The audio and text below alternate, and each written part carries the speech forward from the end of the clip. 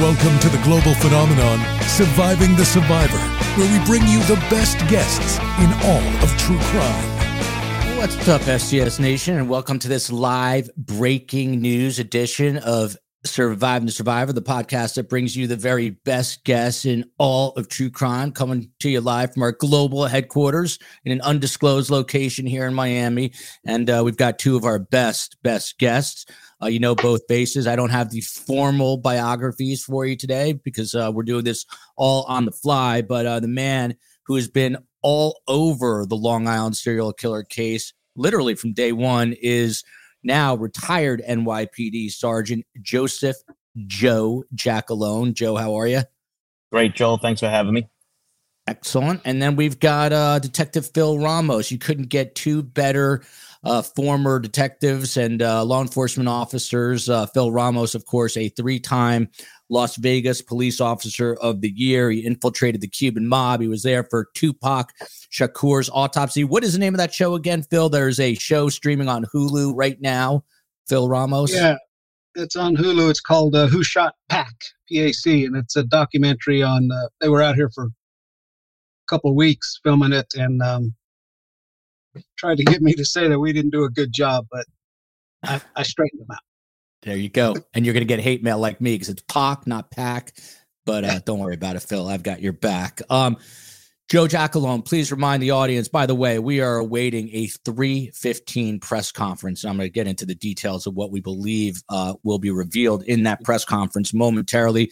We are going to do our best to take that live, watch it together, and then have analysis immediately following from these two smart investigative minds. But Joe Giacalone, the person holding this press conference is the victims, some of the victims' family's attorney. His name is John Ray from Long Island. You interviewed him last week on your YouTube channel. Let's just remind everyone the name of your channel, where you can find it, and tell us about that interview. Sure, yeah. The YouTube channel is youtube.com at Joseph Giacalone. My name's right there, so that's the way the channel is. So I spoke to John. We did about an hour, and he kind of, looking back now, he kind of dropped some hints about what was coming forward. At the time, when you're talking to people, you know how this goes, Joe. You pick up on these little tidbits, but you put them on the side because, sometimes when people do share, they, you want to make sure that all the information you get is 100% correct. So you try to vet this out. But this is going to be an interesting press conference. Like everything else, we shall see what comes of this. Yeah, and I'm looking at Twitter as we are getting closer and closer, about 12 minutes away from this press conference. New Yorkers notoriously run late, like us here in Miami. Nancy Grace tweeting out new evidence links accused Long Island serial killer Rex Heuermann to two more slayings. So that is what we're up against today. Again, the press conference is going to be held on the eastern end of Suffolk County at 3:15 p.m. What's interesting about this, Joe Giacalone, and then we'll pivot to Phil right after that, is Police Commissioner Rodney Harrison from the Suffolk County PD. He's showing up there.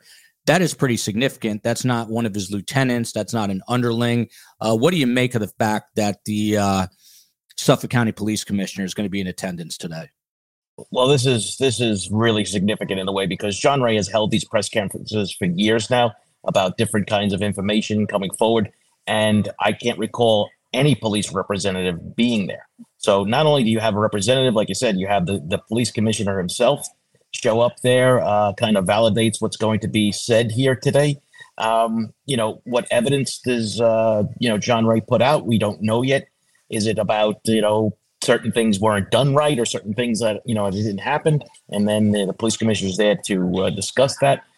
We don't know just yet. And I think we should avoid jumping to conclusions for, a lot of speculation going on out there.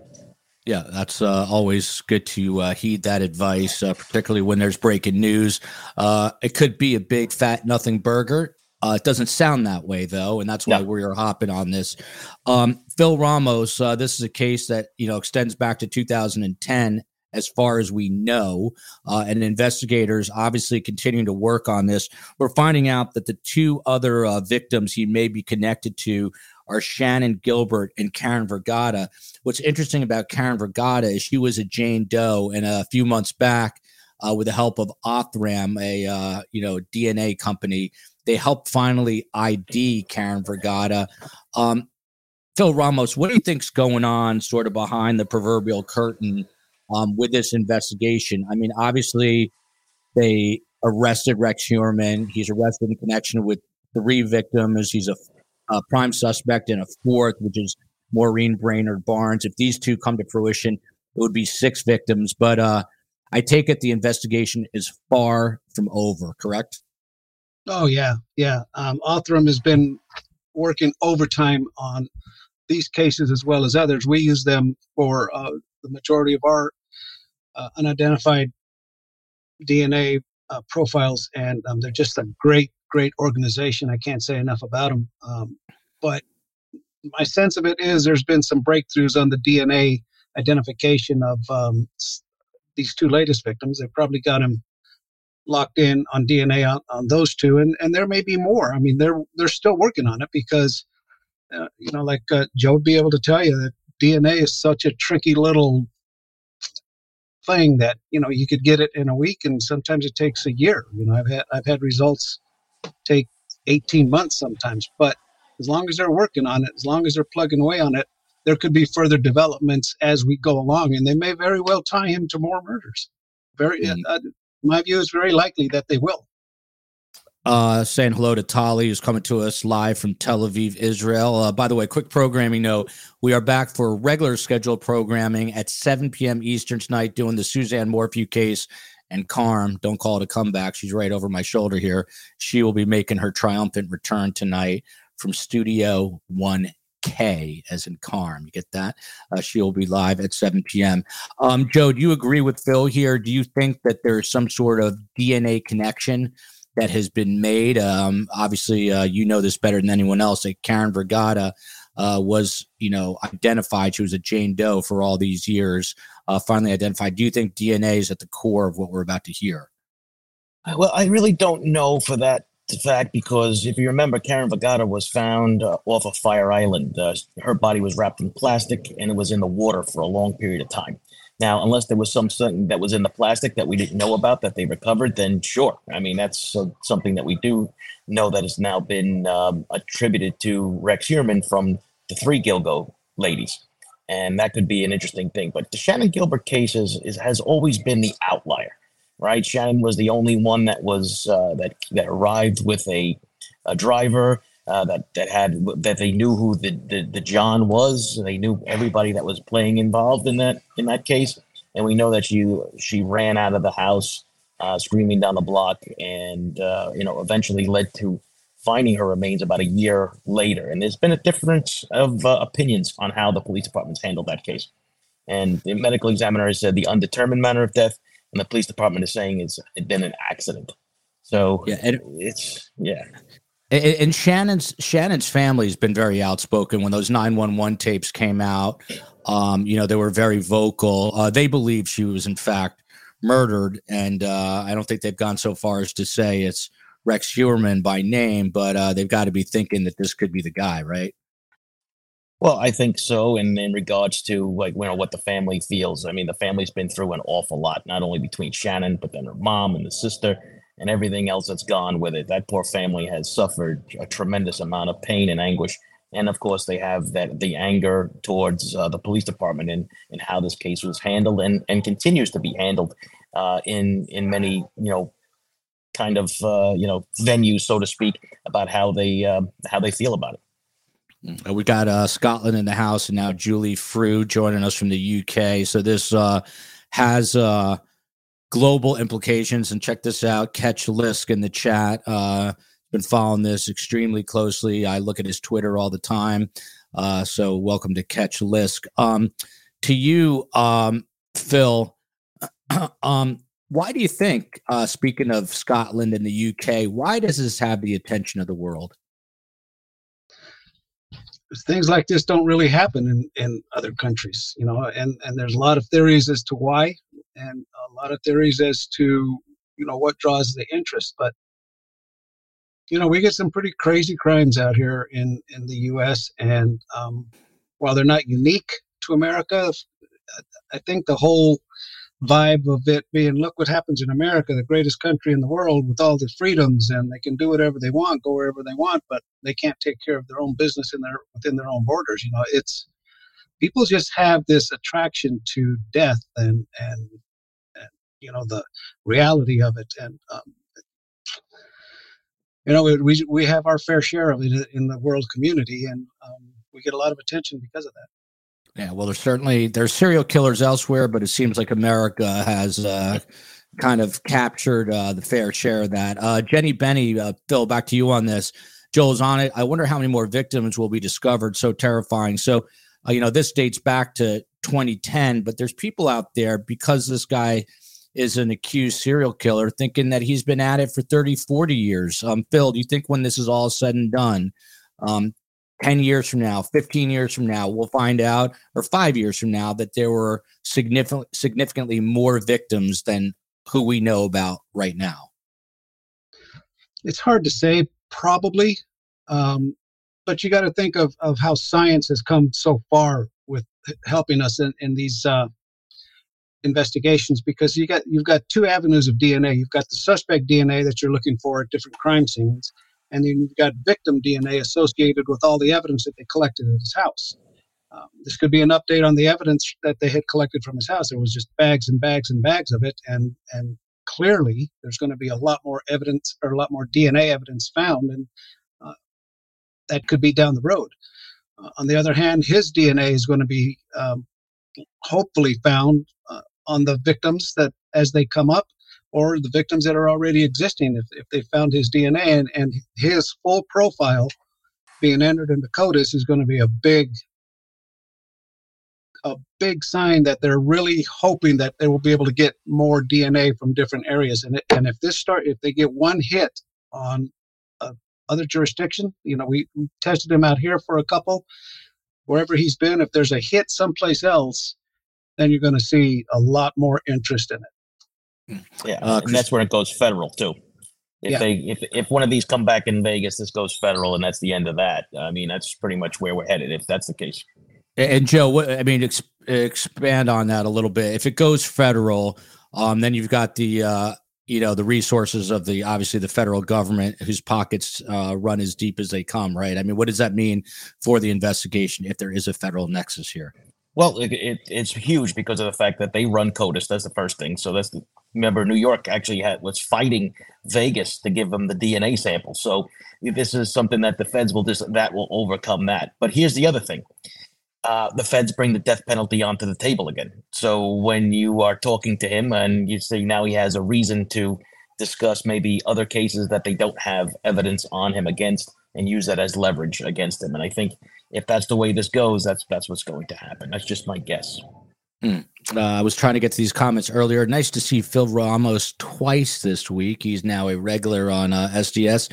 Followed by this, Joe, don't you worry. Joseph has some cute dimples. Don't tell the wife. Do not tell the wife. Undisclosed location from the Adelsons. Charlie Adelson is going on trial for murder next week. We're going to be all over that case in the Dan Markel murder. Not coming to you from the Adelsons, at least not yet. Space Coast let me know that the conference has not started, but he is monitoring that behind the scenes. Miss Wee Lassie coming to us from Scotland. So we've got Scotland in the house here, just seeing who else is here. One of the other significant developments, McSpunky here, very generous McSpunky, always giving out YouTube memberships. So good guy, appreciate that. Joe, one of the other interesting developments, we're hearing Asa Ellerup's name being mentioned in regards to this press conference. She, of course, is Rex Heuermann's now estranged, soon-to-be divorced wife. She served some divorce papers in jail. Apparently, it's going to be, it's going to be not going to be contested in any way. He made that clear from his jail cell. But what is the significance of potentially Asa Ellerup being kind of intertwined into what we're about to hear today?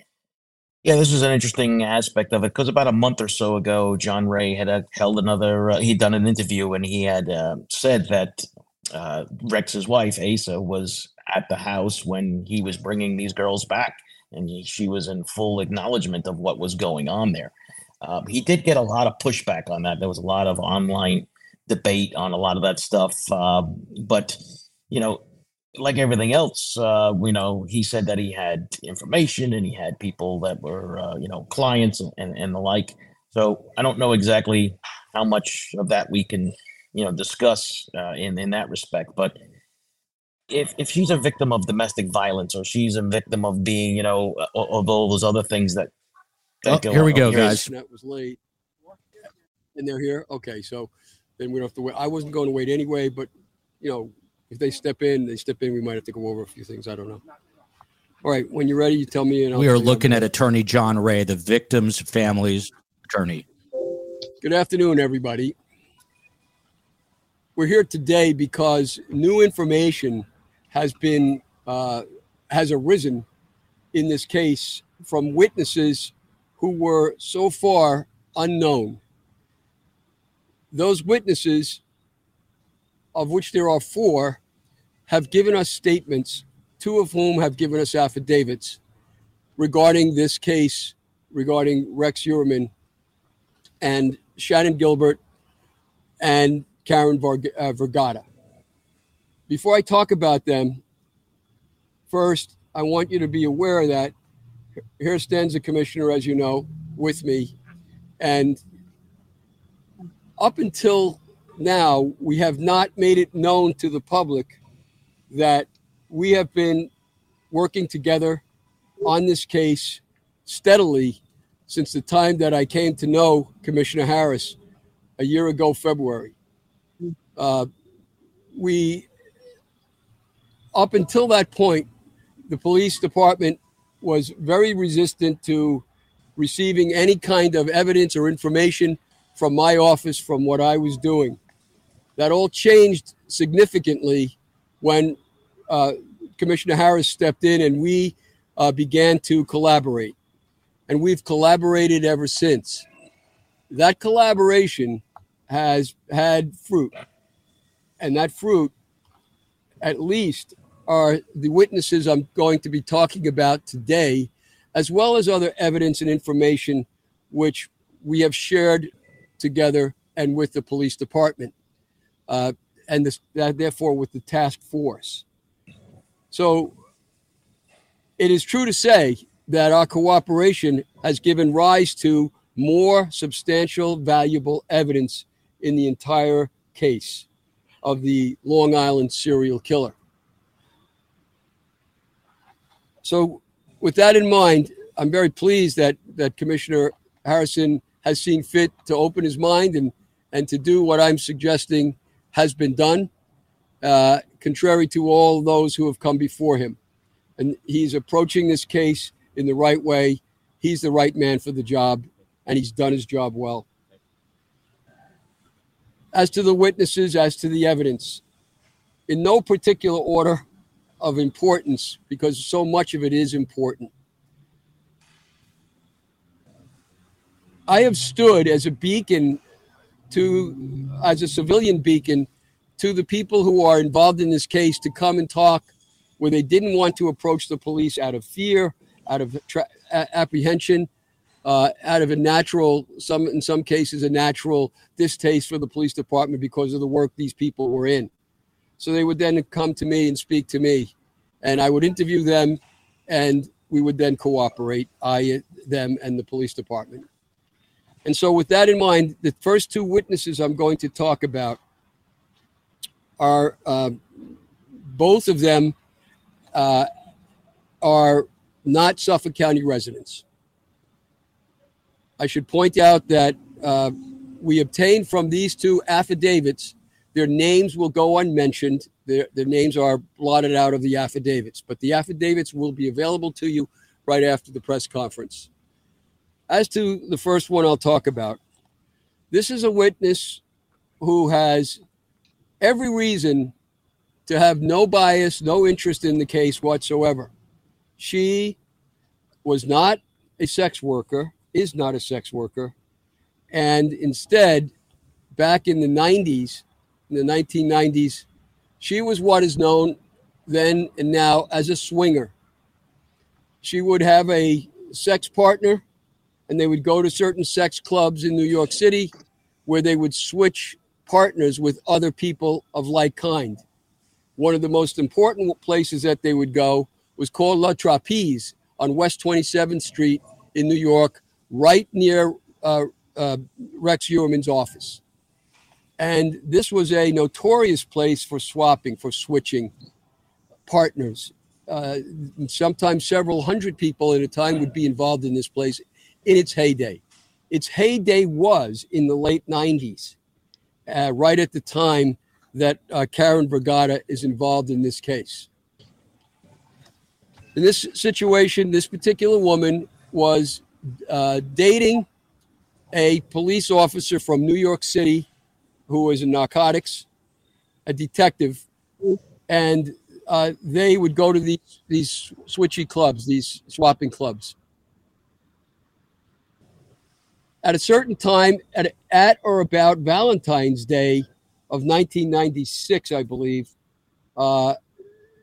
the couple went to La Trapeze, and I think it was on the wall at La Trapeze where an advertisement was placed to go to a house in Massapequa Park for partying, for switching, for swapping. She went with her boyfriend out to Long Island. But before they went, her boyfriend picked up a woman in New York, in the city, who had apparently just gotten out of jail. And she was disheveled and hungry, and she was a sex worker. We don't know the details yet of how he came to know her, but he knew her. And she came in the car with the two of them. They went to Massapequa Park. Before they got there, they stopped at a gas station, and the girl who was with them expressed some apprehension about where they were going and why. That was all wiped out when it was pointed out that he's a police detective, so don't worry, no problem. They ended up going to Rex Heuermann's house. In the house was the wife of Rex Heuermann and Rex Heuermann and the other girl. The other girl who we believe to be Karen Vergata. This girl disappears downstairs at the house. Rex Heuermann disappears. And according to our witness and other witnesses I've talked to, when men are swingers with their partner, very often they switch sexually. They go back and forth between male and female. And so Heuermann leaves the main floor and disappears either into another bedroom or downstairs. It's not clear. And the witness talks to Rex's wife. She doesn't want to have sex like she had expected to occur because our client believes our client is an African-American woman. And Heuermann didn't like that. Ellerup, rather, didn't like that. So there was no sex between them, as was originally planned. Instead, the sex is between Heuermann and the other man. At some point, the witness goes looking for her partner and is kind of upset that he doesn't emerge. He emerges, and finally, they leave, and kind of in a hurry. But when they leave, as they're leaving, the witness points out that she could see in the window, looking out, the girl that had come with them. And she says to her driver, her partner, "What are we doing? Are we taking her?" And the partner says, "Don't worry. They're just playing a game. She stays there. No problem." With that, the girl runs out of the house naked and is running in front of the garage. And now the witness says, "Hey, shouldn't we be taking her? Something's wrong here." And the driver tells her, "Nah, they're just playing a game. Leave it." And they leave. She never hears about the incident again. She distinctly remembers Heuermann. She also had intercourse with Heuermann that that same day, and she kind of buries it, forgets about it, until on TV she sees the picture of Karen Vegata, and she recognizes her and said that's her, and she recognizes Rex Heuermann. And so she comes forward, and I meet her. I interview her at great length. I also had the police department.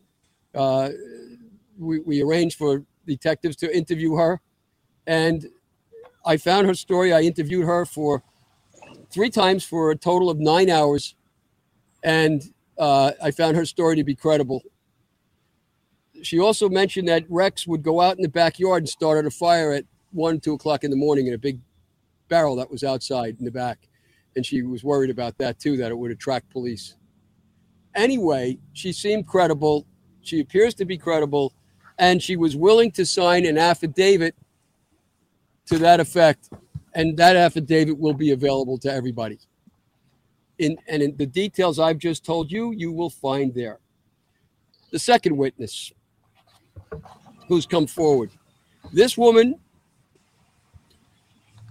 is not a sex worker, never was.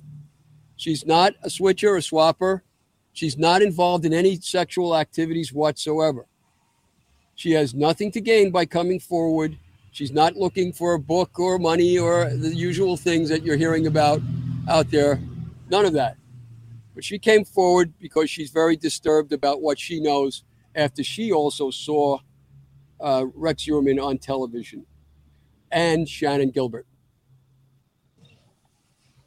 And here's her story. She is a banker by day, and at night she worked extra in Suffolk County as a taxi driver to take care of her family. It was a one-parent family. As a taxi driver, she is called from her dispatcher to go to the Sayville Motor Lodge on Sunrise Highway, that infamous place that the commissioner here busted a year ago, and for prostitution and other illegal activities. She's called to go to that place, and that there's a girl awaiting her who's locked in a bathroom and will come out if she flashes her lights and beeps the horn. And she goes there and does that several times. It doesn't work. But then suddenly a giant man who fits the description of Rex Heuermann comes out, and he's covering his face with his arms so he can't be seen, and he runs to a van or an SUV right nearby that's parked right there. She continues to flash her lights and beep her horn, and out comes a girl crying, shaking, very upset, and gets in her car. There they talk for a while, and then eventually they drive to the Ronkonkoma Railroad Station so that this girl can go back in to New York City. This girl was a sex worker who was servicing the big man, and the man had seduced her into coming to Sayville by several times over the telephone, convincing her that he was just a nice man who was going to help and work with her to help her family, her mother, her sisters, and her boyfriend. Shannon has a mother, sisters, and a boyfriend at that time. She had her hair pulled back, and because she often wore wigs. This girl turns out to be Shannon Gilbert. Now, Shannon is lured into doing this particular tryst, and she's given an envelope, or shown an envelope by the man that looked like it was stuffed full of money. And he tells her there's $1,000 in there. It's for you and your family no matter what happens tonight. She looks in the envelope when he goes to the bathroom, and it's stuffed with paper. And so she panics and realizes something's wrong. So she goes in the bathroom, and he had become very aggressive, very angry. She goes in the bathroom, locks the door, and calls to get a cab. And that's how she comes out. They speak for over an hour. So the driver knows her well. and notices that she has a drooping eye, which is characteristic of Shannon, and also a characteristic of her family, by the way, going back for a generation or two. And so she notices that, and it helps her to remember Shannon when she sees her later on. That's the first part of the story. It doesn't end there. This is part two. Several days or weeks later, it's not clear, and this is all occurring in the fall of 2009. This is all occurring. The driver gets another call from the same dispatcher and says that there's a man named Matt who she's to pick up right off of exit 59 in the expressway, and he would be at a bar that was there by, I guess, Ocean Avenue, somewhere over there. She goes there, pulls up on a side street between the bar and a house right next to it, and she sees a girl in a window, and then she sees to the right of her a huge man rising up, coming to the car. He's dressed in camouflage, and he leans in and then jumps in the back seat, sits on the edge and leans over and starts talking to her. And she's watching him very carefully in the mirror. And she recognizes him as the same guy that was at the motel a little while before. And she now knows him to be, she recognizes him from the media as Rex Heuermann. He says to her that he wants her to take him on a long trip into the woods. In other words, he changed the destination she had been told, which caused her immediately to become suspicious. And he was very upset, very angry. And he began to dispute with her when she said, I'm not going on a long trip anywhere. And with that, he gets extremely angry and threatens to kill her and tells her, I already want to kill you. Just give me a reason. And he had a gun, a handgun. She says, I'm not going anywhere at this point. And she turns off the car and she says, you can have the keys, you can have my money, whatever you want. Just let me go. I'll let you have whatever you want. With that, her dispatcher is on the radio, and he says out loud, we see you, we hear you, we can tell who you are.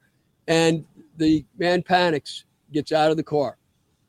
She's then able to drive away. She encounters a police car coming the other way. She believes that the police officer was called by a 911 caller on that issue. Could have been the girl who was in the house right next door from where she was. But comes the police, driving slowly with his lights off. She tells him the story, and the man had on a lanyard with a placard of some kind, as if he were a police officer. And she asked him, are you a cop? And he said, yes. She said, from where? He said, Brooklyn. With those facts in mind, she tells the police officer who's driving, there's one of yours back there, and it looks like he's had a bad day. So you better go see what's what. Words to that effect. She later on hears from her dispatcher that this man, went into the woods and fired off his pistol twice. And she recognizes him very clearly to be Rex Heuermann when she sees him. So she's given us this affidavit as well. There's a pattern that's developing here of Rex Heuermann being somebody who tracks down people and haunts them. And Shannon Gilbert would therefore be no exception. Now, the third witness has not given a statement yet.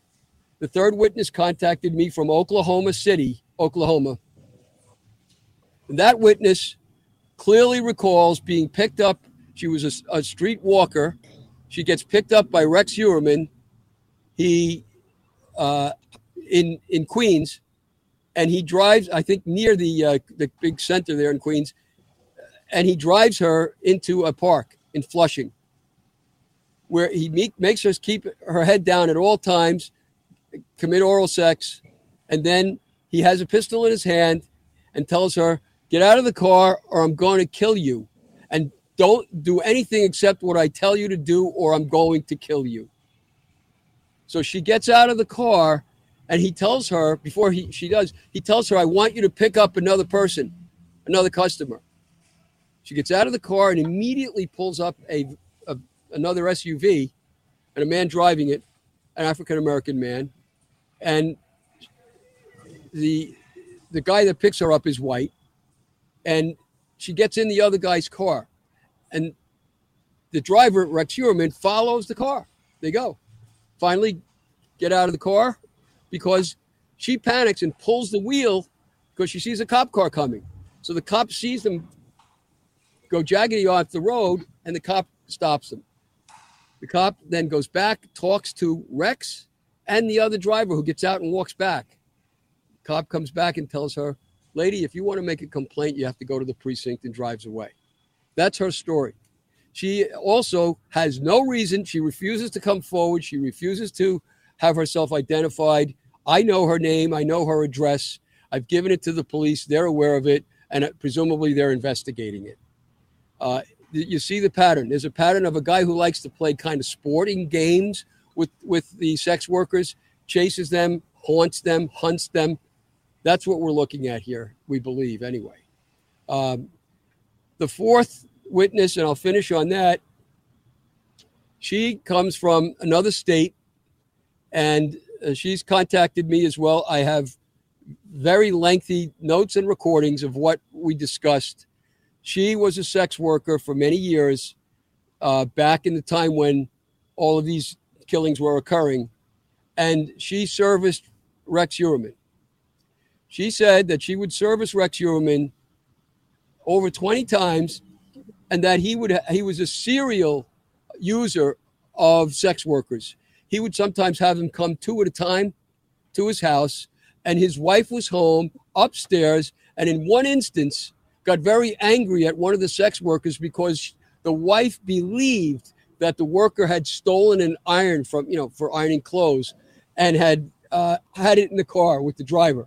So the driver had to get out. Everybody had to search the car. There was no iron. But the wife knew about it, and knew about, obviously, what was going on in order for that to happen. So she says that in her experience with Heuermann, he was never impolite. He was always nice. He was always funny. He treated her well, and there was no violence. But he certainly had contact with Rex constantly for a period of several years. That's as much as I'm able to tell you. There's plenty of other new evidence, which I think it will take too long at this press conference to discuss. There's plenty of new other evidence that's similar in kind and consistent with the kinds of things that I've just described to you. So with that thought, I'm hoping that the police department will continue along with the task force, that they will continue to look into these things, investigate them thoroughly, make the synapses that haven't been made so far, connect them up and connect the dots, as it were. And I think we're getting to where we want to go. Lastly, I am still working on this case. Today, I took Joseph Brewer's deposition, the John for Shannon Gilbert. I just finished it and came here. I'm still actively pursuing this case on my own, as well as cooperating with the police department and the task force. But for people out there who have information and are afraid to come forward to the police, they can talk to me. They can reveal whatever they want. I will reveal it to no one. I reveal these things with their permission, the things that I told you about. But anybody else that still has information, I'm available. My door is open. My phones are open. I can help you. Thank you. The information presented about Karen Vergata. She's the first known victim of the serial killer. Does this lead you to make Rex Heuermann the prime suspect in her murder in 1996? I don't want to make Rex Heuermann the prime suspect. I will say this, and I'll share this over and over again. The creation of the task force got us into a good place of being able to identify Rex for 3 of the sex workers that were discovered, and we're looking very good for the 4th one.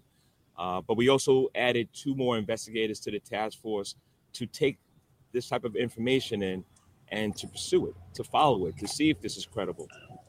That's very important, and that's why people don't understand. When I first came into this position, I sat down with John Ray, myself and the members of the task force, to have that conversation about information that he may have, and let's make sure we're putting a dragnet out there regarding any information that's coming to us.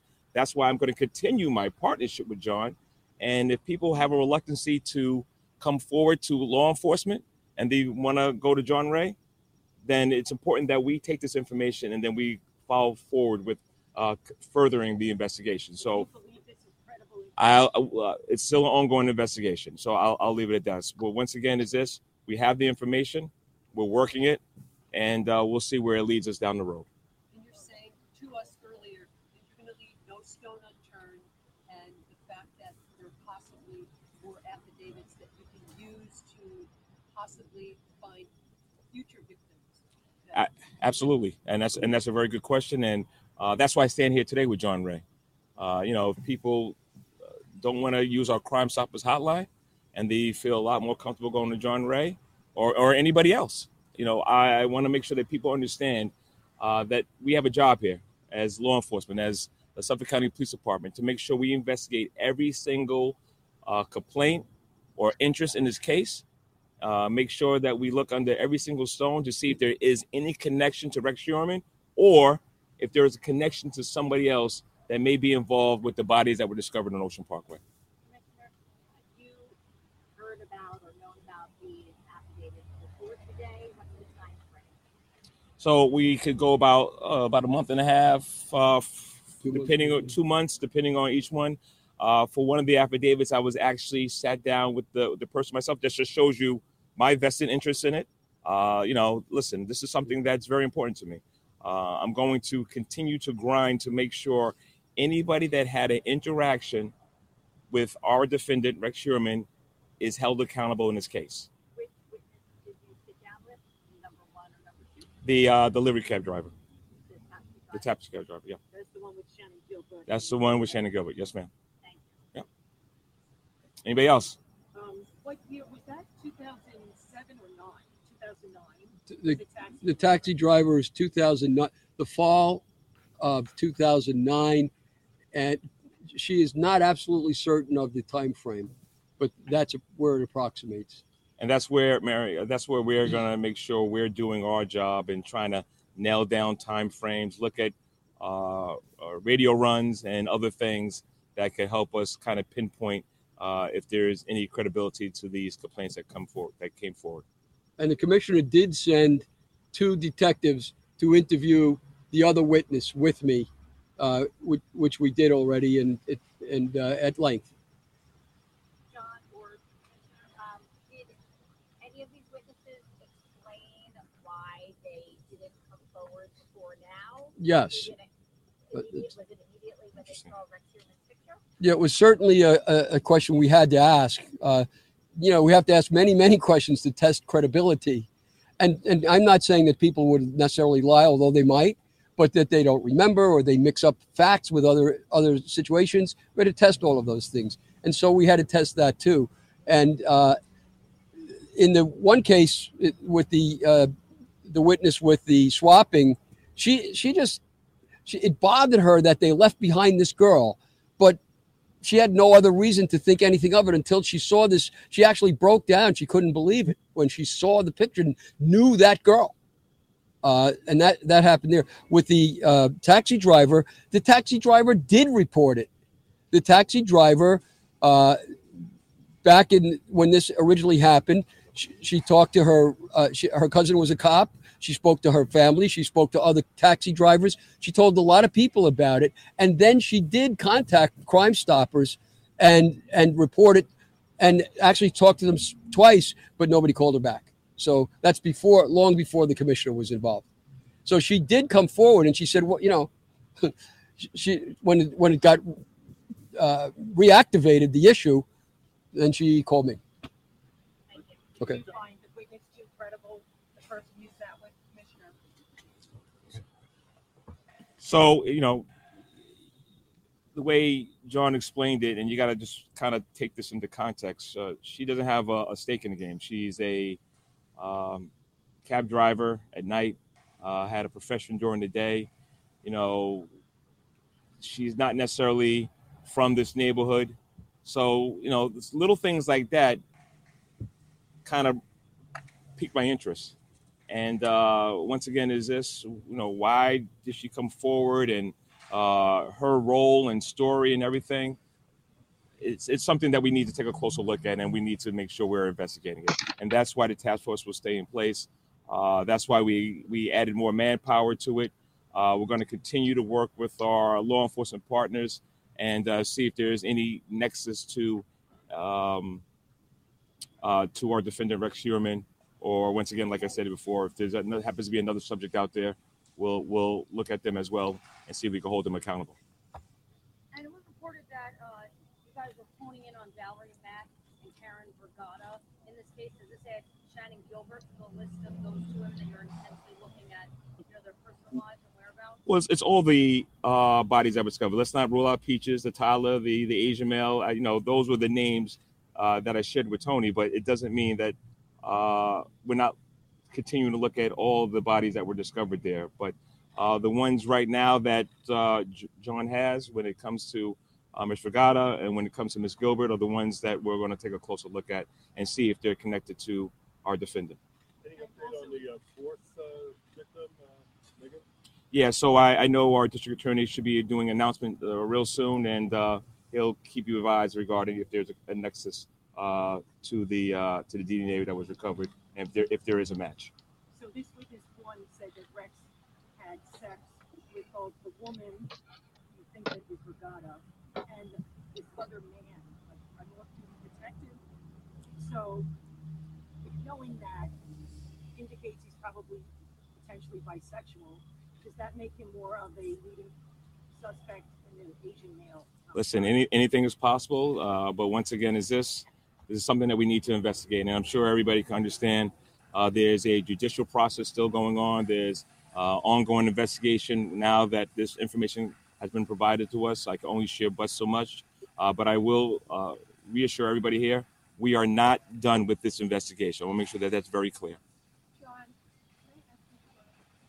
is James Burke involved in any of this?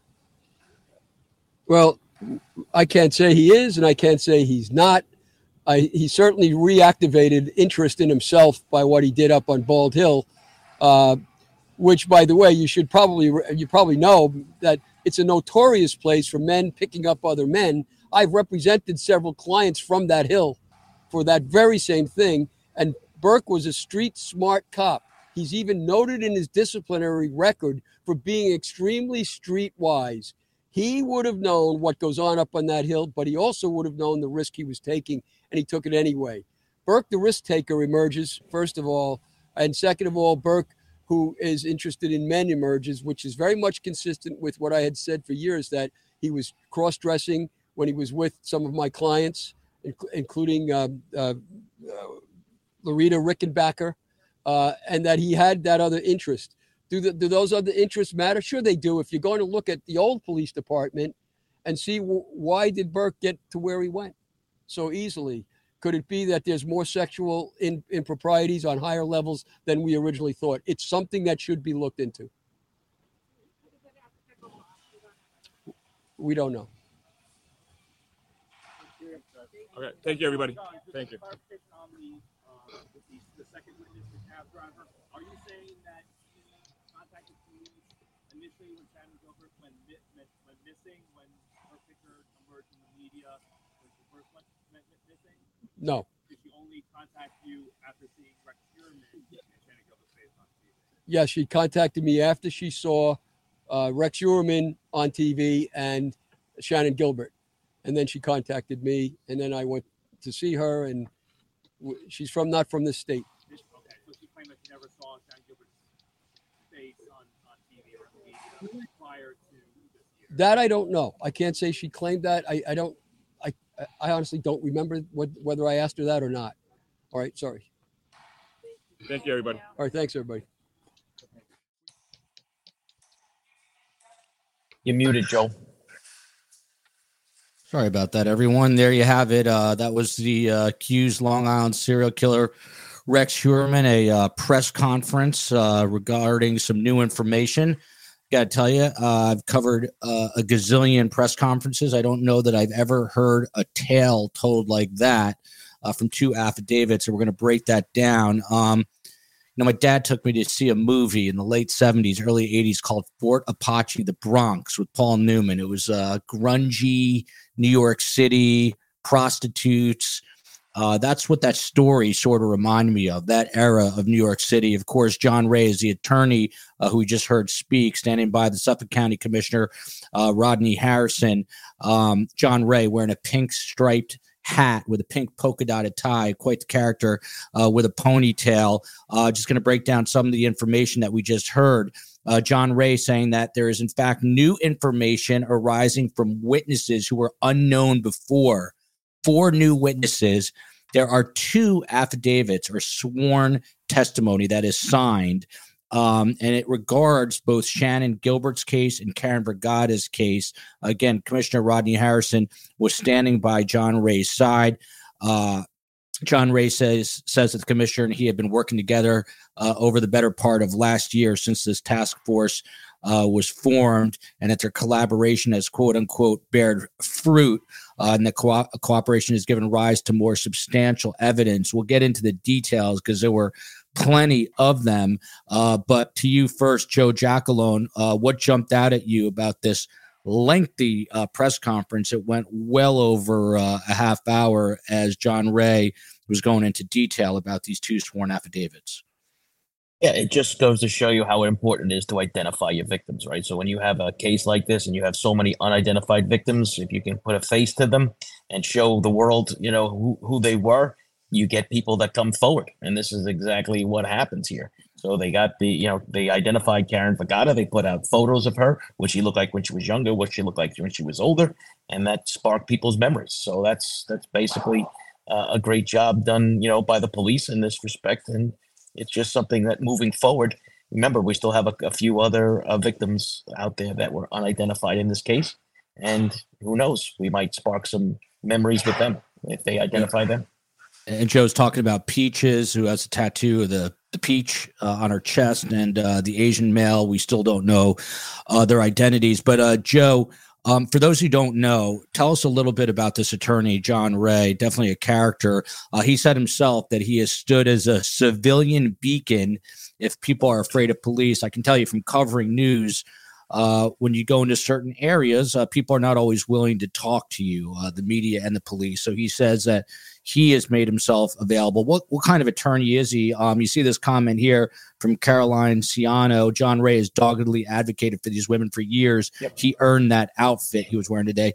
Tell us a little bit about John Ray. You just talked to him. You just had an interview with him on your channel. Yeah. I've met John a number of times. I've interviewed him a number of times, and just recently, I said about 9 days ago. And I always, when I talk about him, I always say, without John Ray, there is no Long Island serial killer case per se. He has kept this case alive in the media for the better part of 13 years, and he's represented Shannon Gilbert and then the sister when the sister had unfortunately killed the mother. And he has been, like he said, a beacon, right? So he has actually kept this case moving forward. And there was a lot of dark times in the Suffolk County Police Department until, the new commissioner comes in and basically tries to straighten out this ship. So I think it's kudos all around. And like we said earlier, right, when we started, when the commissioner is there, right, you can anticipate some big news was coming, because he's in fact endorsing what was going to come out of the lawyer's mouth.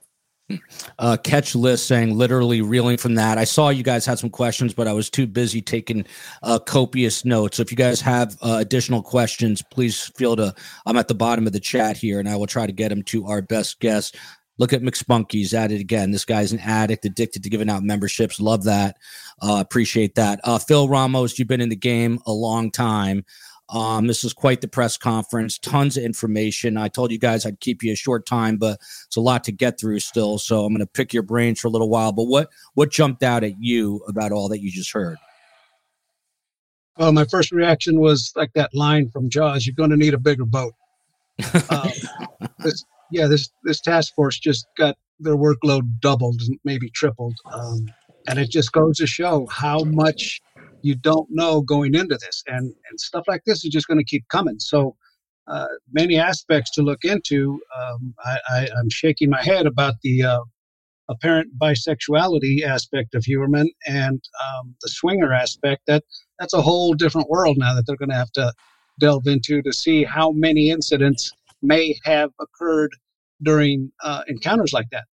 And like I said, these guys aren't going to get much sleep, man, because they're going to be working and working and working. This whole new angle is going to bring in a whole bunch of other people to talk to. I was trying to listen to the corroboration that Mr. Ray may have done that would credit the people that he had been interviewing, because that's something that you have to look at. You have to make sure that these people are being credible and that their veracity is what it should be. So the cops are going to have to really, really dig in and get as much as they can from these new witnesses. And there very well could be more people coming forward with similar situations like this. Man, who knows what Heuermann has in his bag of tricks now. And Laura Cott, right here, I'm not going to bring the comment up. It says bisexual question mark. Did they say that about Rex? I believe that's what they said. And it wasn't said in a very obvious way. It was sort of said in passing, and I wasn't sure that I heard it correctly, but it sounds like Rex, according to this, did in fact like both men and women and slept with both. Catch LISK here. Question for the legal experts. No attorneys today, but two incredible investigative minds. Joe Jackalone, he wants to know, is there any legal ramifications to Rodney Harrison basically rubber stamping what John Ray just said? Now, the police department does what they're supposed to do. You have potential witnesses, you take their statements, and then you're going to just hand everything over to the district attorney. The district attorney is going to want more on these cases, right? Just a single ID witness, I don't think, is going to hold a lot of weight, so to speak. But like Phil was saying, if other people start coming forward and we start seeing a number of people corroborating the story, then I can see this, gaining some traction. But when the day is over, they still need evidence to be able to prove that somebody's involved in killing somebody else. And that's unfortunately where the real difficult part is going to come in. By the way, this has nothing to do with anything except Liz Gaspari Nutrition. Rich Gaspari, famous bodybuilder from the great state of New Jersey, used to work out at a place called Apollon, which was originally in my hometown, wondering if this is got to be related. But she's saying, who knows what people Heuermann had in his back pocket. Liz Gaspari, survivingthesurvivor at gmail.com. When I was about 100 pounds in 1980, I would sometimes work out next to your husband or whoever he is, however he's related to you. Shouldn't say husband. The COE is yelling at me in the chat. To recap, for those who are just joining us, John Ray, the attorney for the victims' families, just held a press conference basically tying two more victims, potentially Karen Vergata and Shannon Gilbert, to Rex Heuermann through two sworn affidavits and four different witnesses that he spoke to. Let's get into some of the specifics of this. Joe and Phil, do you have some little bit of time? Yeah. Okay, great. So I promised these guys about an hour, but we haven't even gotten into this. So the first witness, this witness did in fact sign a sworn affidavit. According to John Ray, this first witness is not a sex worker, and as John Ray said, had no reason to have bias. He did say this person was a swinger, had a sex partner, and this sex partner and this witness went to La Trapeze, which was a well-known swingers hangout on 27th Street in Manhattan. And that's significant because Rex Heuermann's office is in the mid-30s. The heyday was the late 90s. This is around the period of time when Karen Vergata went missing. The witness said she was dating a detective, presumably an NYPD detective, but who knows? This was around Valentine's Day, 1996. There was an ad when they were at this club for a party in Massapequa Park. That is where Rex Heuermann lives. The boyfriend picks up a girl. So this detective picks up this girl who had just gotten out of jail, according to John Ray, and looked disheveled. Joe Giacalone, obviously the implication here, he went so far as to say it, that this disheveled person who just got out of jail was, he believes, Karen Vergata. Again, I mean, this is obviously really significant. This puts her, if this story is corroborated, and this is a sworn affidavit, this puts Karen Vergata in Rex Heuermann's home back then, right? Yeah, pretty much. I mean, I have lots of questions, right? I mean, the detective, meeting her there's a lot of unanswered questions in regards to that whole Well, situation. give me, if you're doing the interview now, what are the first couple of questions you're asking?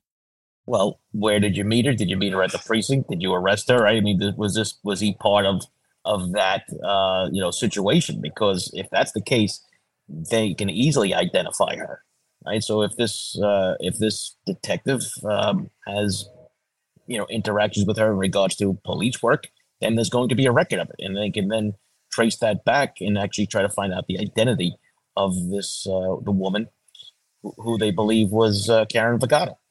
So, I mean, there's a lot of questions that need to be asked about that. And then the other thing is, too, I mean, she's running around. I think John Ray said she was running around outside naked outside the house. And we've all seen the house. I mean, the houses are on top of one another out there. If she's screaming, I mean, there could be some other ear witness to something like this. And, the police have a lot of work to do to try to put this together. I think the district attorney is going to, just take a look at this and say, this is great, but he's going to need more. Yeah.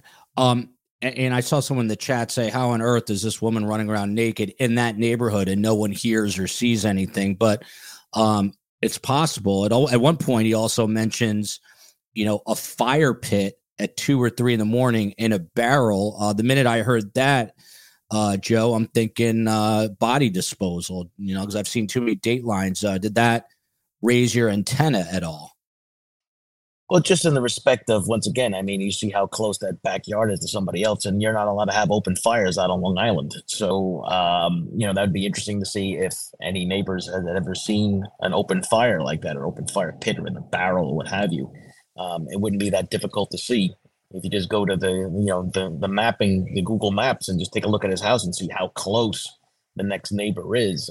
You can verify that kind of information. But, in my experience, I've seen people try to get rid of a body by burning it, and it's extremely difficult to do. It takes about 2,000 degrees, and a normal fire won't get that high. Even in cremation services, there's things left over, bones, teeth, you name it.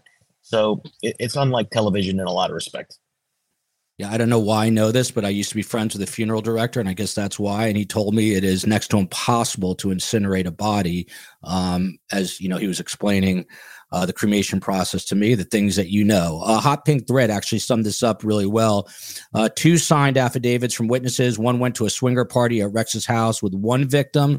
One taxi driver had experience with Rex and Shannon Gilbert, then was threatened by Rex. She should be a news anchor and a news reporter. She did it a lot better than I did. Here's another question. I mean, there's so many questions. Is a man Rex was swinging with the same cop caught in the park? That we don't know, but there were some, there were some intimations made during this press conference. Let's leave it at that. But Phil Ramos. So this is where I got a little lost. I have to be honest. Karen Vergata. So they're at Rex Heuermann's house. She's this disheveled woman that they pick up coming back from a swingers club. This woman who spoke to John Ray, and she was dating a detective. And they go into the house, and Karen Vergata disappears, according to this witness, downstairs. And then a couple minutes later, Rex disappears downstairs. The witness says she speaks to Rex's wife, which is interesting. So she's obviously home. Asa Ellerip, according to this report, is home. The witness, from what I understand, is an African-American woman, and Rex did not like that, and he did not want to be with her, and that's why she was upstairs talking. There's a lot to unravel just right there. I mean, the fact that, we don't have any African-American victims, Joe, as far as I know, right? Peaches, I believe, is African-American. She is? Yeah, okay. She was found in Hempstead Lake State Park. So, okay.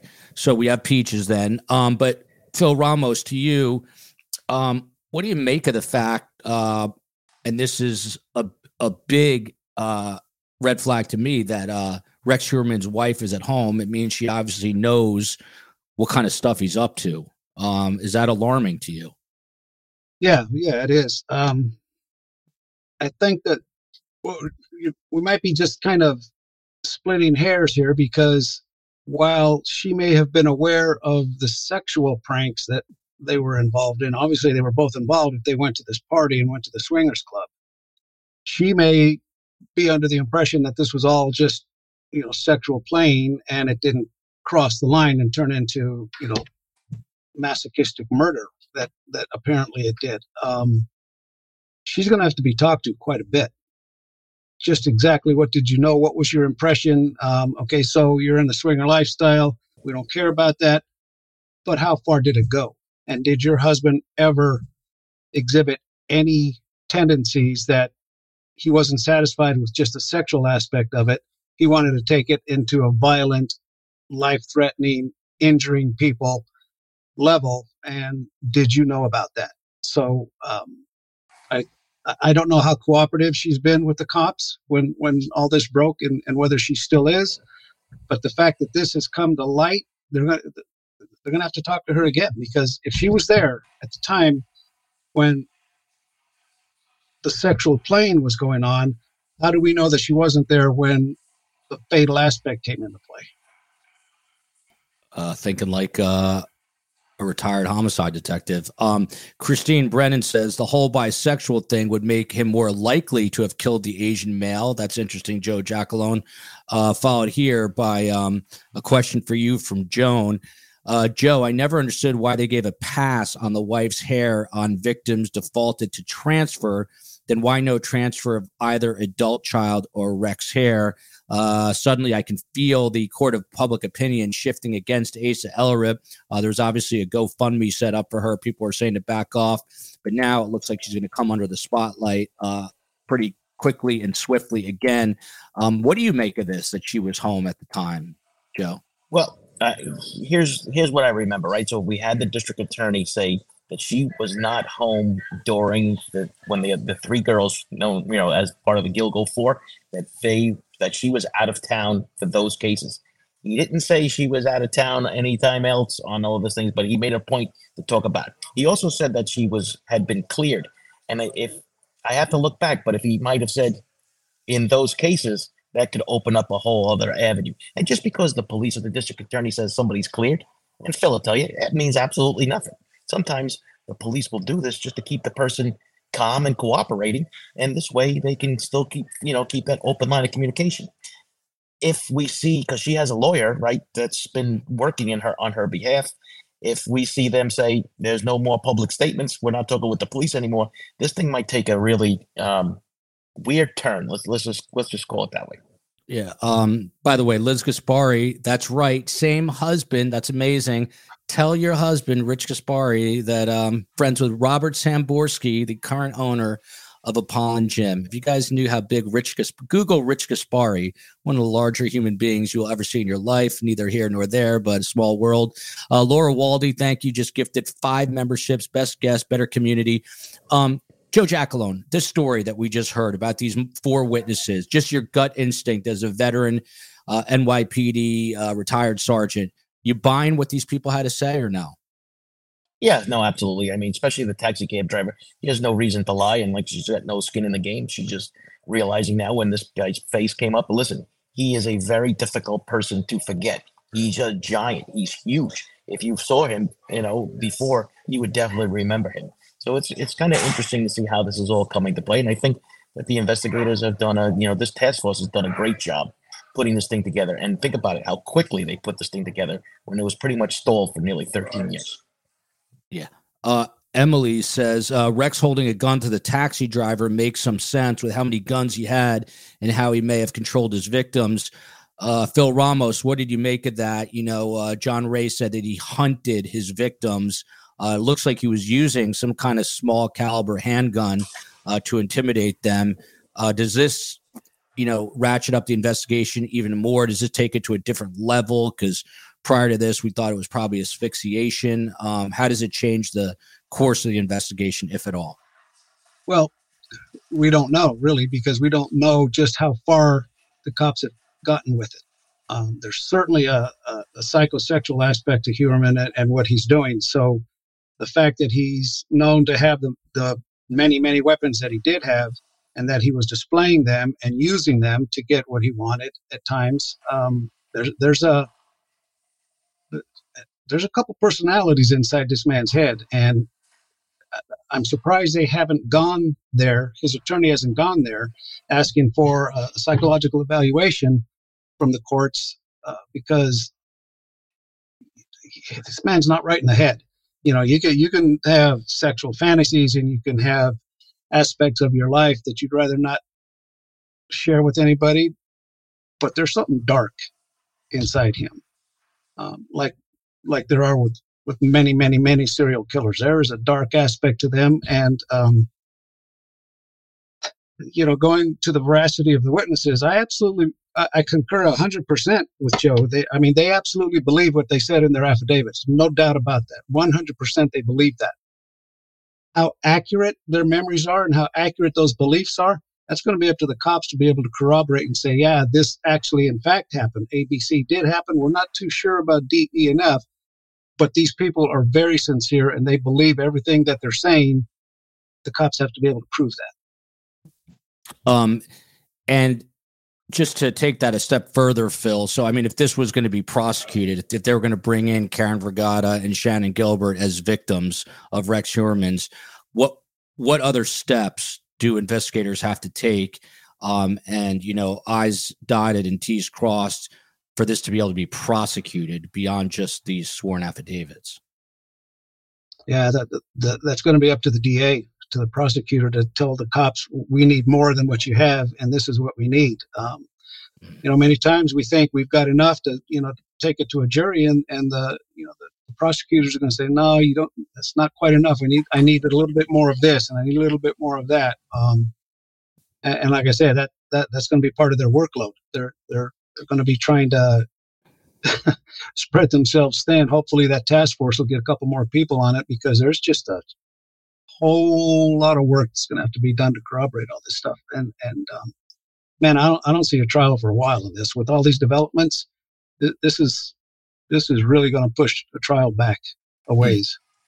Bun Bun says, no, nobody said Rex cross-dressed. I have to be honest, that press conference was mind-spinning for me. I was just taking note after note, and I have to go back and rewatch it. But this person is saying, no, nobody said Rex cross-dressed. That was Burke. That is the former Suffolk County head of police who was forced to resign and recently got arrested. He was caught cross-dressing with his crack-addicted ex-girlfriend. Joe Jackalone, just to get back to this house the night with the first witness. So this witness says that Karen Vergata, who she believes was Karen Vergata, disappears downstairs. Rex disappears downstairs. The witness talks to Rex's wife. The witness and the date leave. So the witness and the detective from the swingers club leave. They look back in the window. They see this woman, Karen Vergata, struggling. She looks not well or not right. And the witness, this woman, says to the detective, what's going on? Is she okay? And he says to her, don't worry, they're just playing a game. And she asks again, she doesn't look okay. Don't worry, they're playing a game. They leave. This is where I got confused about whether or not they switched partners, because it said the witness ended up having intercourse earlier in the day with Rex Heuermann. Did you follow all that? I got confused there. Yeah, I heard that part. There's a little bit of, I think, from what John was telling the story, I think he might have maybe gotten a little confused on that part. But like, for instance, on the affidavit, this woman spells out that the woman that they took was already disheveled, and she was already. So, these are more questions like, what made you think that this was a good idea to leave this person behind? And does this police officer or whoever he is, I know they use the word detective, right? That becomes an important aspect of this, because we do know that Burke was a police officer in New York City for a while, but not a detective. But the issue that comes down to is that there's a lot of questions on decisions that were made, let's put it that way, whoever this girl was. And if it happens to be that they find out who it was and nothing happened to her, there's still lots of questions like, why would you leave somebody like this behind? Yeah. And Phil Ramos, just to round out witness one, and then we'll go through the rest quickly. But John Ray says that this witness who was dating this detective, then together they picked up Karen Vergata and ended up in Rex Heuermann's house, says that she forgets about all this until this news breaks and she sees Rex Heuermann on TV. And as Joe just pointed out, he's an enormous guy. I like to say he's 6'4" in every direction. So this witness comes forward. She did 3 interviews with John Ray that lasted a total of 9 hours. How much more information do you think they have that they're not sharing with us? Because it seemed like they shared an awful lot. Yeah, there's going to be a certain amount of holdback, like we always talk about, because they're trying to corroborate this stuff. But the one thing that I did notice and doesn't fit was that, so they're on their way to this swingers party and they run across this disheveled, unkept woman who was a sex worker, and they pick her up and take her to this party. So it doesn't make sense to me that you're going to take some dirty, disheveled person that just got out of jail to a sex party. I mean, why would you do that? They're if you look ahead, who's going to want to have sex with a dirty, disheveled person, especially a sex worker, which doesn't, not implying anything about sex workers, but you're going to a sex party. I would imagine you want to be fresh and clean. These are amazing points. I'm just reading the comments as we go through them, but I love talking to guys like Phil and Joe during these news conferences because they're just breaking things down. I'm just, I've seen a lot, but I'm still just naive. These guys are used to being on street patrols. They know everything. And Phil just raised an excellent point. This woman is disheveled, dirty. Why are they bringing her there? There might be another reason as to why they were bringing her over to the Rex Heuermann's house for this, continued sex tryst. Joe, back to you on this, not to beat a dead horse here, but Helen McMullen, does this implicate Asa in any criminal way, in your opinion, at least from what you know so far? Well, just from what we know so far, I don't think you can answer that question because, just because she knows about what he's doing, that doesn't make her an accomplice to murder, right? So, we're going to need a lot more information before anybody can cast that judgment down for sure. And then, Joe, from Catch List, from a political perspective, Harrison is standing there alone. Ray Tierney, the DA, nowhere to be found. How exposed politically is Harrison now? Seems like a line has been drawn.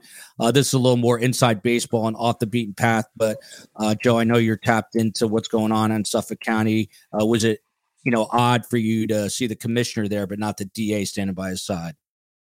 Yeah, no, I'm not worried about that because the district attorney has held his own press conferences without the police commissioner there too. So has Toulon, the head of the sheriff's department out there. He's held his own press conferences and done his own news interviews without having anybody else there too.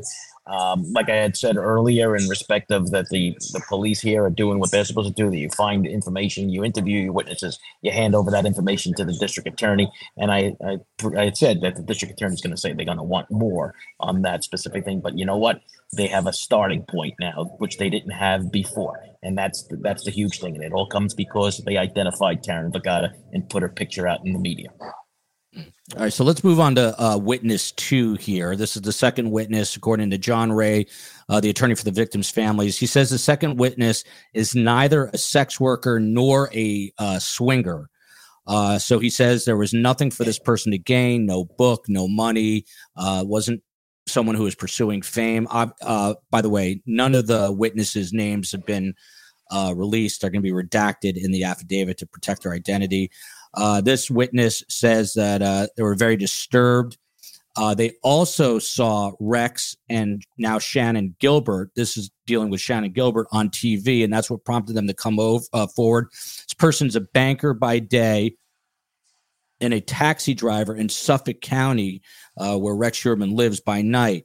She gets a call, or this person gets a call to the Sayville Motor Lodge, which was recently busted for prostitution, a notorious kind of hooker hangout. They're told there's a girl waiting in a bathroom. That girl wants the cab to honk and beep so she can come out. the man comes out covering his face. They describe that man as a giant of a human being, presumably Rex Heuermann, runs to an SUV. The cab continues to honk. The woman runs out shaking, and then they take her to the train station. This is presumed to be Shannon Gilbert. What did you make of the story up to that point, Joe, that she requests a cabbie to the motel? Heuermann runs out. He's covering his face. She's a mess. She's shaking. She's scared to death. What do you make of it so far? Yeah, I actually I like this story in that respect because, like I said, you have this person getting involved with really zero skin in the game. She's been keeping this to herself for 13 years or so, and then with Rex's once that picture comes out, and listen, investigating cold cases in New York City for many years, like I did. When you talk to people, sometimes you ask them like, "What took you so long?" There's sometimes there's fear. There's other issues that are at play. They're worried about maybe losing a job if they have to go to court and all the other things that go on with it. And then something happens and they carry this guilt with them for a long period of time. And then something finally triggers it and they say, you know what, I need to get this off my chest. I've had people tell me that, for 20 years, I've been waiting for you to knock on my door. Mm-hmm. So it's just part of the course. And like they always say, the only dumb question is the one not asked. So I think that's what we see here from law enforcement, right? Yeah, they're asking the questions and they're asking the information. Joe just popped out for 1 second there, but Jersey Girl Shore, a few people corrected me to tell me that the wife, Asa Ellerup, didn't want to be involved with the black woman. It wasn't Rex, so maybe I misunderstood that. Maybe that is why Rex did have sex with her in the afternoon, because that's what was mentioned by John Ray, that he had slept with her earlier. But some of that's not making sense to me because they were coming from the swingers club. But we are on to witness number 2 here, who, again, there's an affidavit, a signed affidavit by this witness number 2, Phil Ramos. John Ray tells us that this victim, too, that the girl who she picks up at the motel was servicing, quote unquote, servicing the big man. Points out that Shannon Gilbert at this time, she had her mother, her sister, a boyfriend at the time. He says that this girl turned out to be, he believes, Shannon Gilbert. He tells a story that Rex Heuermann tells her, here's $1,000 for your family, before they got underway for their sexual meeting at this motel. She looks at the envelope. It's stuffed with paper. That's when she runs into the bathroom to hide from him. And he reportedly gets really angry. And then John Ray just goes on to say that this girl who was in the bathroom had a droopy eye, and that's a trait of Shannon Gilbert's, part of the family. What do you make of this story? I don't know how this witness, and I'm not questioning them, but I'm just curious, how would this witness know that Rex gets this angry? Obviously, she was told that by Shannon Gilbert if this all happened. But what do you read into this? Are you buying this story that she's terrified, hiding in the bathroom, waiting for this cab driver to honk at her? Yeah, I mean, I'm buying 95% of this, but the part that to us doesn't make sense because we're hearing it right now with an objective point of view is that maybe her memory isn't exactly what it should be, or maybe she remembers things differently. That's kind of a weird thing that he would stuff paper in an envelope and tell her that it's money. I don't know what the point of that was. Maybe he was feeling a little bit guilty about what he did and trying to appease her, and he's getting the vibe from her that she's going to take off and call the cops or something. He's going to get in trouble. So that just goes back to what kind of a weird guy Heuermann is, and what's the point of doing that? It doesn't make any sense. But like I said, these witnesses are sincere, but with that sincerity, Joe will tell you, eyewitnesses can be your worst witnesses because they'll remember things completely different.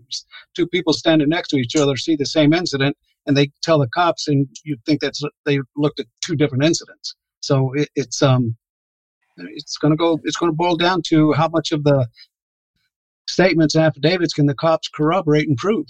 And if they can't, they may not be used in court, because if they get called into court and their veracity comes into question or their memory comes into question, it could be bad for the prosecution, because a sharp defense attorney is going to tear them up, and you don't want that to happen. No, you definitely don't want that to happen. Miss Wheelassie come to us from Scotland. Totally unfair to start finger pointing at Asa, the wife, just because she was in the swing, on the swingers lifestyle does not mean she knew of anything else going on in Rex's weird world.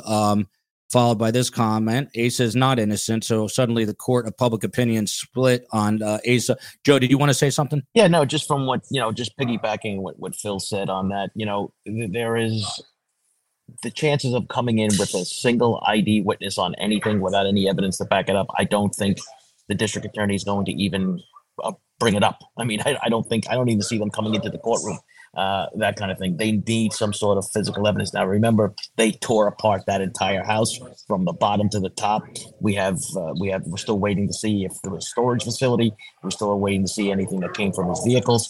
So there's a lot of other unanswered questions about evidence. And listen, maybe he kept a trophy, so to speak, right? A driver's license, or hair clipping, or what have you. I mean, these are all things that can, of course, pure speculation, but these are the kind of things, and Phil will tell you that from detective, this is what they're going to look for when they're doing a search warrant like this.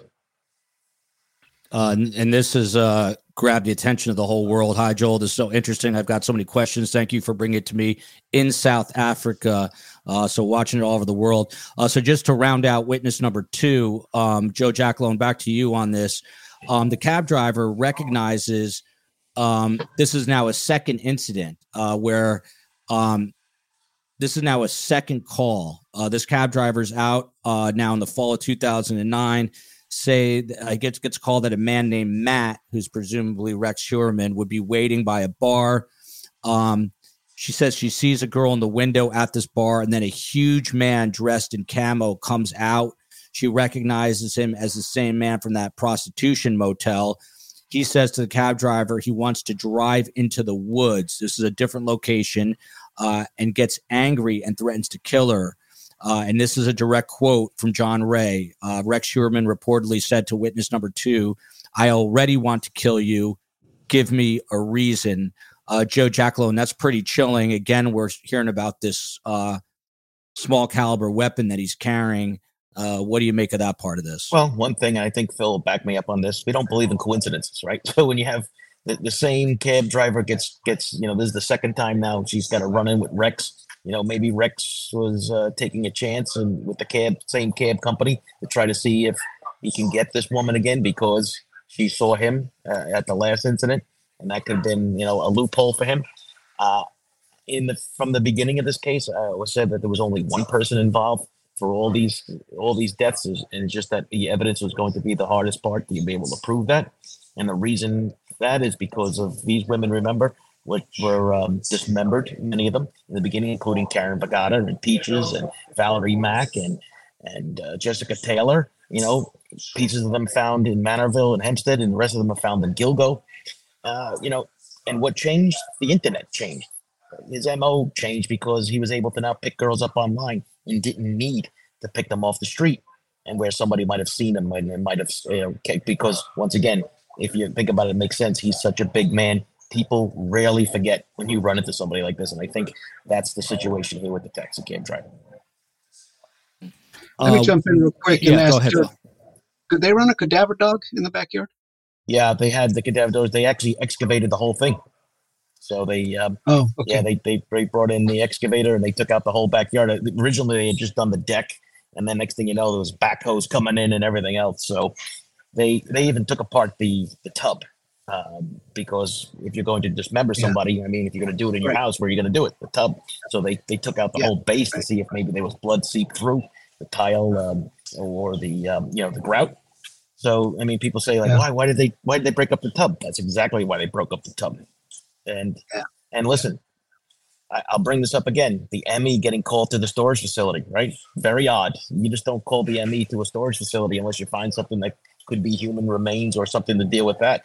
You just don't, it's like, hey, why don't you come down and take a look at the boxes of old comic books we found? It's just, That doesn't make sense. Winnie Lombard here says, this is sitting weird with me, Phil Ramos. Just the fact that the police chief, Rodney Harrison, or whatever he is, his commissioner, is speaking along with or working with a weird lawyer. He might look a little odd as a character, but I think he's a pretty bright guy.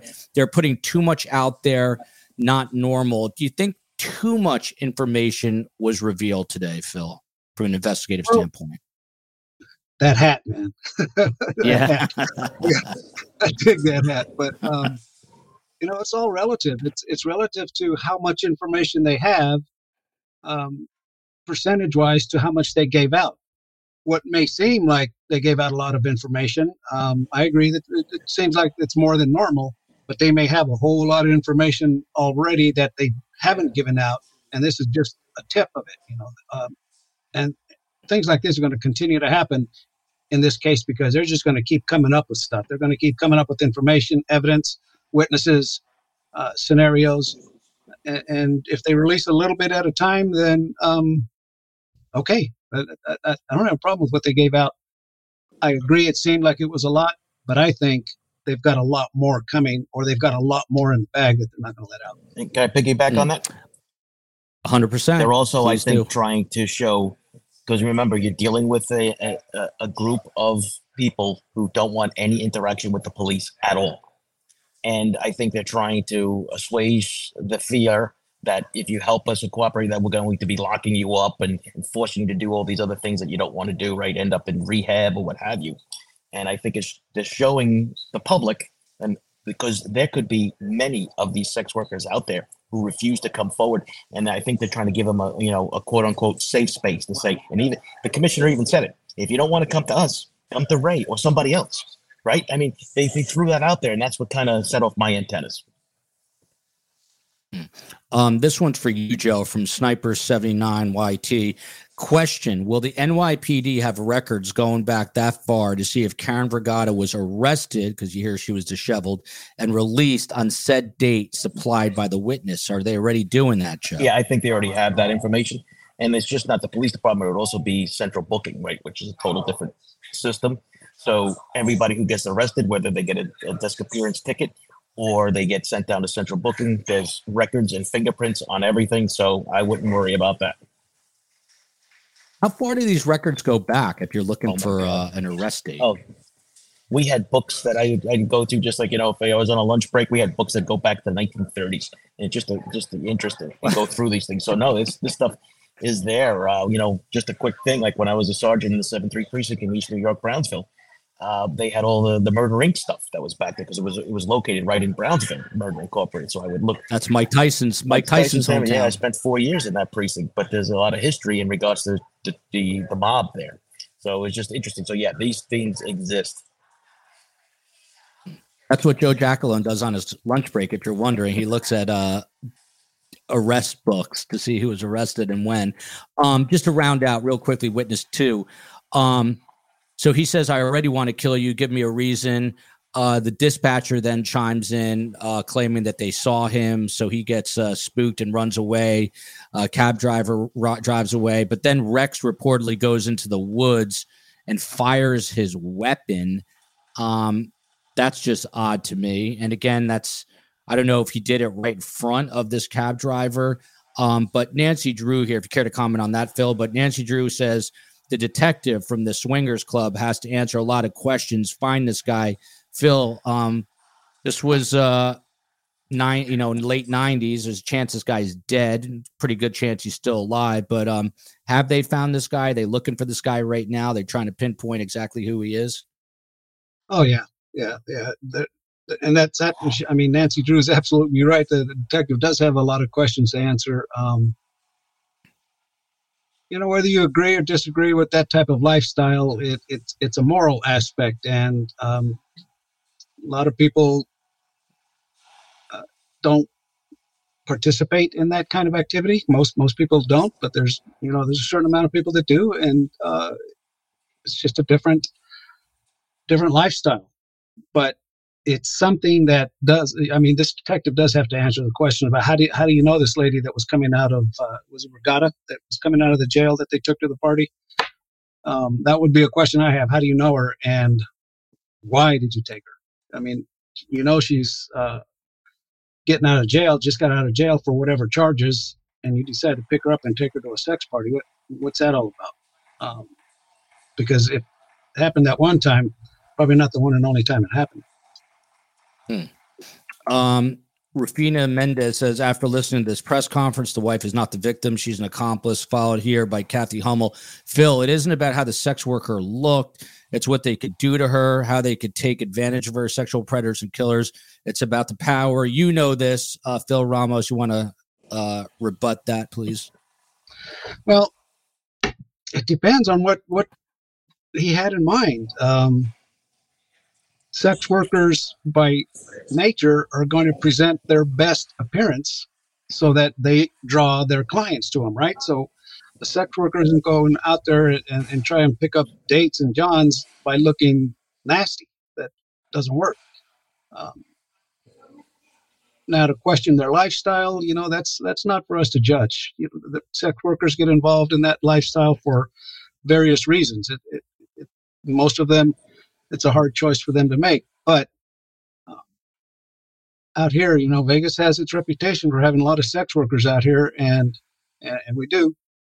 But I've never seen a dirty, disheveled one. Just Samantha says, Joe, to you, wow, bombshells. They put the spotlight on Asa, the wife. This, I think, to make her talk, tell everything. Was this some sort of ploy or plot to leverage something against Asa to get her to open up a little bit more, potentially, Joe? Well, that's a dangerous game you're playing because, like I said before, if she's already has a lawyer, and if the lawyer just says, well, you know what, if you're going to be looking at her, or the focus is now on her as being an accomplice, that's it. You're not going to talk to her anymore unless I'm present, and I'm not going to let you talk to her. So it is just if they did that, boy, that was a gamble, and I don't know if anything, you want to keep her on your side, unless you think that she was an actual participant in the actual murders too.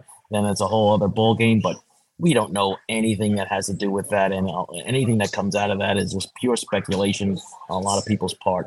And right now, we're getting information that we've never gotten before. So for nearly 13 years, we got nothing, right? So in the last, now it's like if we don't get a press conference every week, people are like, how come they're not telling us anything, right? So everybody just needs to be patient, and I would avoid pointing fingers at anybody or anything or involvement because it's not fair. Until officials come out and say, this is the evidence against her and this is what we're doing and they're being charged, I think we need to just back off on that. And Michelle Abbott echoing that, saying, I think we need more information before convicting his wife. I would have to agree with that. So 2 other witnesses. I promise we'll go faster here and let these 2 guys get on their way because they both carry guns and I don't want any trouble from either of them. So the third witness is from Oklahoma City. This, again, according to attorney John Ray, who's an attorney for the victims' families. He says that this third witness has not made a statement yet. He did say that this person is a streetwalker, presumably a prostitute, gets picked up by Rex in Queens, presumably also a female. Rex, according to this story, makes her keep her head down. Again, he has a pistol. He says, don't do anything except what I tell you to do. And he says, get me another customer. She gets in another car. She then swerves that car. The cop stops them and is asking questions. And then somehow Rex sort of scampers away. Joe, is that how you understood this story? I got a little confused when she flags down the detective, who's in what car. This was a lot of information. So you're going to have to go back and I'm going to have to go back and really read the fine details on this. But what did you make of that? It seems as if he has her get out of the car and find another John for whatever reason. I don't know. We'll never know unless he tells us. But then she sees a police car and then she grabs the steering wheel so that the police are alerted that might something go wrong. And then he partner, usually it's always 2 cops in the car, New York City. And this sounds a lot like the 110 precinct. And the reason why is because they talked about the mall in Corona there. They talked about there's a park, and you got Flushing Meadow Park right there, and that's all the 110 precinct because I work there also. So that's pretty much, and it's huge areas there that and there's been known parking spots.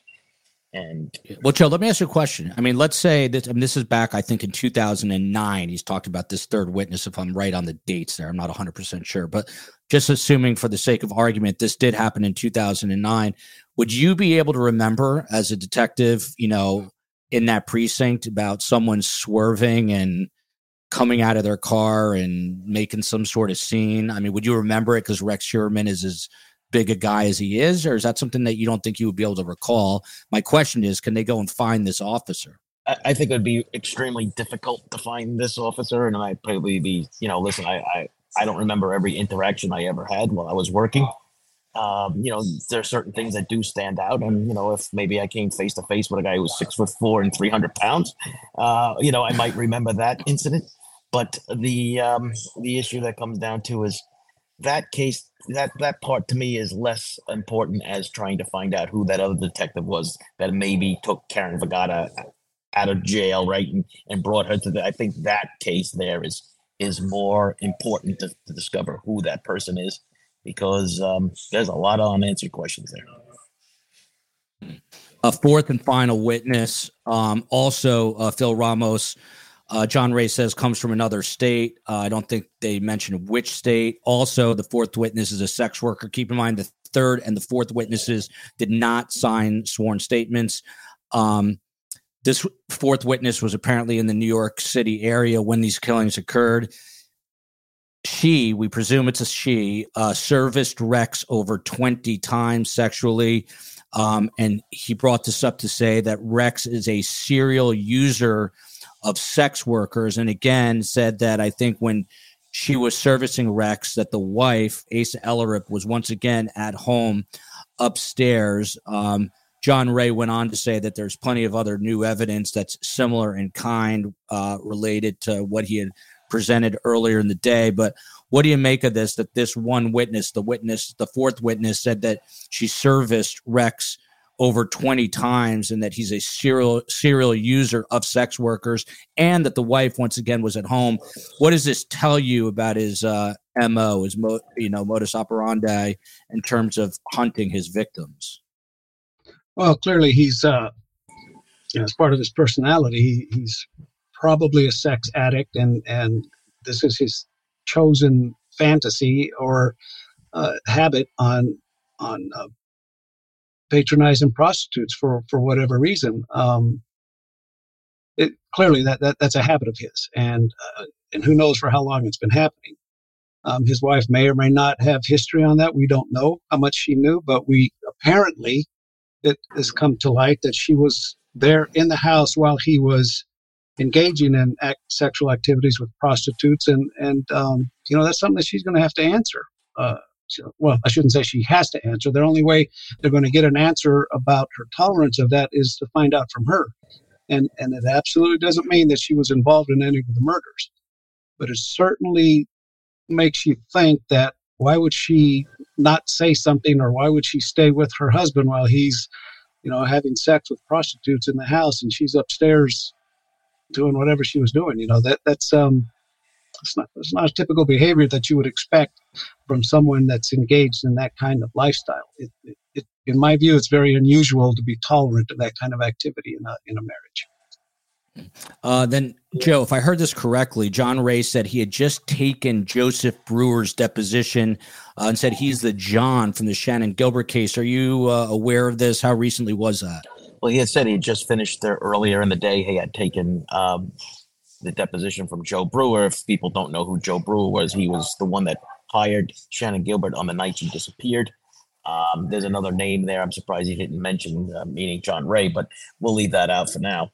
But the issue that comes down to is, we know that a number of the victims were in contact with Rex, or Rex was in contact with them for their services multiple times.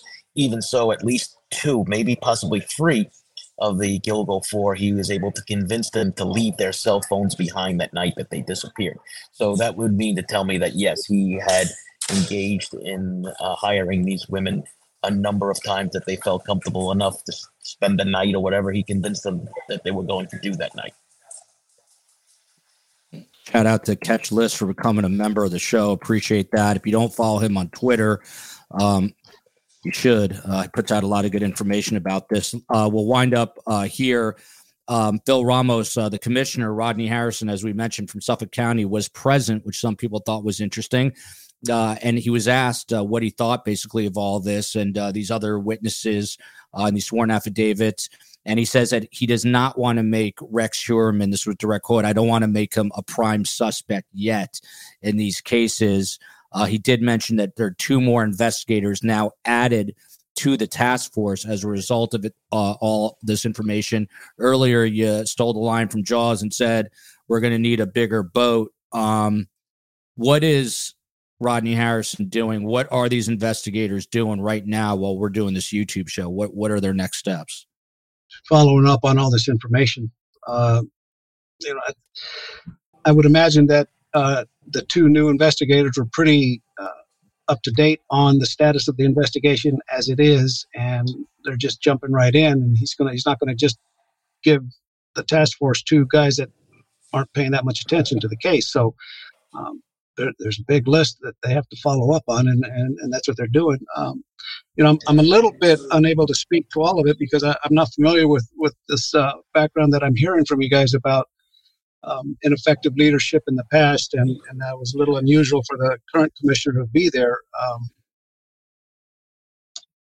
Out here, we don't have press conferences like that involving our department leader, our department head, without at least some other members of the staff or the prosecutor's office. So not being able to understand what all that background is that you guys are aware of, I got to give kudos to the commissioner, because it's obvious to someone that's not familiar with all of that background that he's on it, man, and he's going to make sure that his people are doing what they're supposed to be doing. Joe Giacalone, I'm exhausted. It's the 3rd show in a matter of hours. So I won't even try the name here, but I'm sure present something, I don't know. Anyway, so is he suddenly not so interested in sex? Where are the recent witnesses? This person, basically saying he must have been doing this. You heard police say when they arrested him that they thought he was moving back in potentially to commit some crimes of violence against sex workers. But what do you say to this person who's kind of beating the drum? Where are these more recent witnesses? I mean, it takes a lot of police legwork to get there, doesn't it? Well, certainly. I mean, you're looking at about an 11-year gap between when the last victim is found and when the time was arrested, right? So what was he doing in those 11 years? And if, did he just stop? I mean, I don't think he stopped in that respect. Maybe he found a new location. But, remember, the police don't tell the public anything unless they have to, right? If the public was in danger, then they have to say something. But if there's no danger, they're not going, they're going to keep that stuff close to the vest. They're not going to let that out. So do I think that they've investigated or interviewed women who have come forward about the last 12 years worth of things? Yeah. Oh, yeah, absolutely. Well, and go ahead. If I can jump in on that real quick. Serial killers are notorious for their pattern behavior. Everything, they follow a pattern, and we've seen it with BTK. We saw it with the Green River Killer. It's not something they do all the time, regularly, every weekend or once a month. Whenever, that chemical imbalance kicks in, they go out and do their thing. But that doesn't mean that it's done all the time. There's regular intervals of downtime with serial killers, and then they'll peak, and then they'll go back down, and then they'll peak. And those time frames can go on for years. I mean, serial killers have been known to kill maybe once or twice a year and then take a break for 3 or 4 years and then start up again. Yeah. There's some sinister people, some real evil in the world.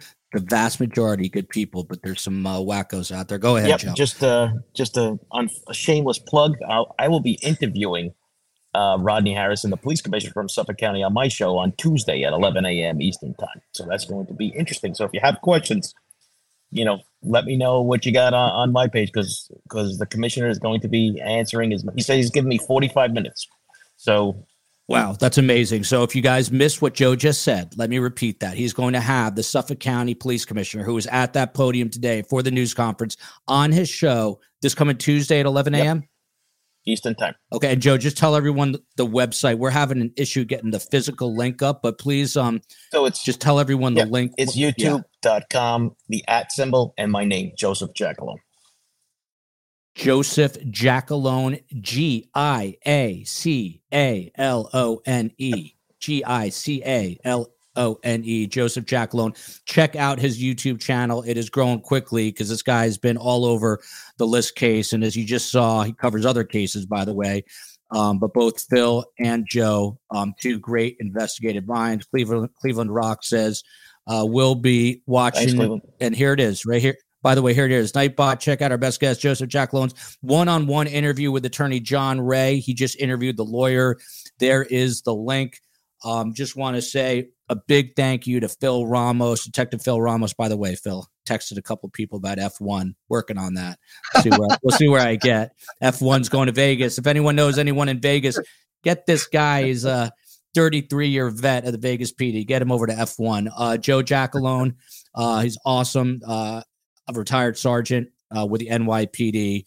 No one better than the NYPD and the LVMPD, the Las Vegas Metropolitan Police Department. So huge shout out to them.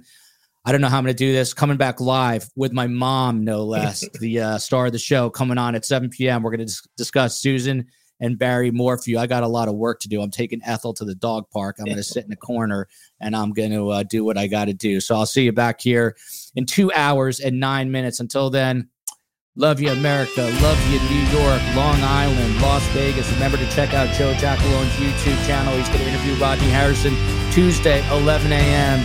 Love you, Tasmania, the Republic of Ireland, Scotland, Israel. Till next time.